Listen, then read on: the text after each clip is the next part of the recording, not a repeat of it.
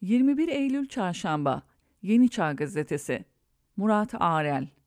Hayvanlara 300 kat zehir vermişler.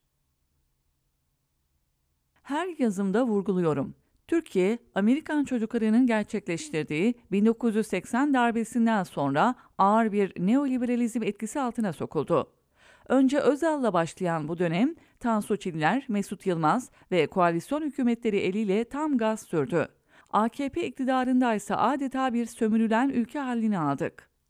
Önce Amerika parmak sallayarak afyon üretmeyeceksin dedi, sonra tütün üretmeyeceksin dedi, sonra tohum üretmeyeceksin dedi. Anadolu buğdayının yerini Meksika'daki laboratuvarlarda üretilmiş, genetiği değiştirilmiş buğdaylar aldı. Ekmeğini üretmeyeceksin dedi, şekerini üretmeyeceksin dedi, şeker fabrikaları satıldı. Mısır üretmeyeceksin dedi, ithalatın önünü açtı. Bugün çiftçi perişan halde, ne yediğimiz belli değil. Elimizde kalan son kale zeytin ve zeytinyağı. Onu da her fırsat bulduklarında ağaçları köküyle birlikte söküyorlar. İnsanı geçtim, hayvanlarımıza bile acımıyorlar. Bunları ne için anlatıyorum? Kırklareli Organize Sanayi Bölgesi'nde bulunan ve yaklaşık 70 yıldır veteriner ilaçları, yem ilaçları konusunda üretim yapan bir kimya fabrikası ile ilgili bilgilere ulaştım. Firma 90 markaya sahip. Tıbbi olmayan ürün statüsünde de 97 adet ruhsatlı ürünü bulunuyor.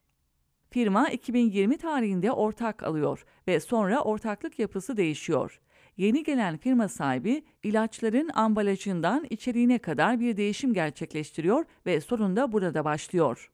Firma, Kırklareli'nde bulunan fabrikasında ürettiği Tarım Bakanlığı onaylı hayvanlara verilen bir ilaçta değişimden önce 1 gram kilisen maddesi olması gerekirken ilacın içerisindeki miktar 300 grama çıkarılmış. 1 gram katılmış ilacın verildiği hayvan 6 ay boyunca ne sütü, ne yumurtası ne de kesimi gerçekleştirilebiliyor. Hal böyle olmasına rağmen kullanılan miktar bile bile 300 grama çıkarılmış. Yani 300 kat fazla kullanılmış. 1 gram kullanıldığında 6 ay boyunca sütü, yumurtası, eti tüketilemeyen hayvana aynı ürün 300 kat fazla verildiğinde ürünleri ne kadar süre tüketilemez? Bu kullanılan maddenin ise fabrikanın Arnavutköy'de bulunan Sağlık Bakanlığı onaylı fabrikasında üretildiği iddia ediliyor. Firma, Kırklareli'ndeki fabrikasında bahse konu ilacın üretimini yapıyor. Fabrikada çalışan kişiler bu üretimin hayvan sağlığına ve insan sağlığına aykırı olduğu gerekçesiyle Tarım Bakanlığı'na ve Sağlık Bakanlığı'na şikayet ediyorlar. Şikayet konusu sadece bu ilaçlarda değil. Veteriner ilaçları üreten ve Tarım Bakanlığı'ndan ruhsatı bulunan fabrika, el dezenfektanı da üretmeye başlıyor. Ancak netice alamıyorlar. En son çaresiz şekilde jandarmaya kaçak ilaç kullanıldığı ihbarında bulunuyorlar. İhbar üzerine jandarma fabrikaya baskın yapıyor.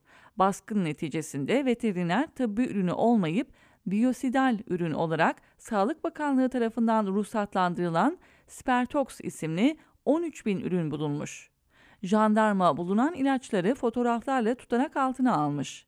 Jandarmanın baskınından sonra Tarım ve Orman Bakanlığı Gıda ve Kontrol Genel Müdürlüğü de inceleme yapmış. Yaptığı incelemede yem katkı maddelerinde kullanılabilecek başlangıç maddeleri bulunmuş. Firma bu maddelerin Ar-Ge amaçlı kullanıldığını beyan etmiş. Bakanlıksa Ar-Ge yapılabilir diye bir izin belgesi verilmediğini belirtmiş. Aynı yerde bulunan Dekatox isimli veteriner tıbbi ürünün incelenmesinde ise ürünün 22.800 adet üretildiği, üretim yerinin de ITS kayıtlarına göre 11.340 adedinin üretim yeri deposunda bulunduğu, 10.346 adedinin ise izlenebilir şekilde veteriner ecza depolarına gönderildiği belirlenmiş. Ancak 1114 ürünün akıbeti ve izlenebilirliği gösterilememiş. Ürünlerin bu fabrikada üretildiğine dair bir ize de rastlayamamış.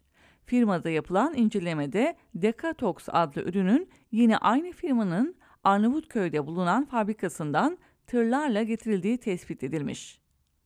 Çok uzatmayayım. İlgili yönetmeliğe göre bakanlıktan izinli üretim yerlerinde veteriner tıbbi ürünler dışında üretim yapılamaz hükmüne aykırı faaliyet nedeniyle firmanın ruhsatının tüm farmasötik şekiller için tamamen askıya almış ve ilaç takip sisteminde de düzenlemeleri yapılmış. Yani firma, Sağlık Bakanlığı ruhsatlı fabrikasında üretmesi gereken ürünleri Tarım Bakanlığı ruhsatlı fabrikasında üretiyor. Hayvanlarda kullanılan ilaçlardaysa zararlı ürünler kullanıyor. Sağlık Bakanlığı'nın Kırklareli İl Sağlık Müdürlüğü'ne yazdığı yazıdaysa, firmanın veteriner ilaçları üretmek için izin alınan Tarım Bakanlığı GMP sertifikalı ektoparaziter tesiste el dezenfektanı üretmektedir. Ektoparaziter yani zehirli ürün üreten fabrikada seri üretim kayıtları tutulmadan, etiket üzerinde tarih ve seri üretim kodları basılmadan satışa sunulmak üzere kolilerde bekletilen yüzlerce üründen bahsedilmektedir, demiş ve bu üretimin illegal olduğundan bahsetmiş. Arnavutköy'de bulunan fabrikanın da ruhsatı iptal edilmiş. Ancak Kırklareli'nde bulunan fabrikanın ruhsatı cezai şartlar yerine getirdikten sonra tekrar açılmış. Fabrikanın tek vukuatı bu da değil. Pandemi döneminde devletin sağladığı kısa çalışma ödeneğinden yararlanan fabrika, aynı zamanda işçileri tam zamanlı çalıştırdığına dair iddialar ve suç duyuruları mevcut. İşkur müfettişleri fabrikayı denetlemiş ama herhangi bir usulsüzlük görmemiş. Tabii raporlarındaki eksiklikler şikayet edilmiş ve bir soruşturma başlamış.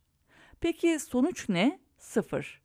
İnsan sağlığını etkileyecek olan bir olay hakkında nasıl bir prosedür işlemesi lazım? Cezayı öde kurtul düzeni bu. Seni beni düşünen yok, parası olan düdüğü çalıyor. Bu gibi durumlarda bakanlık koridorlarında dolaşan çantacılar aklıma geliyor.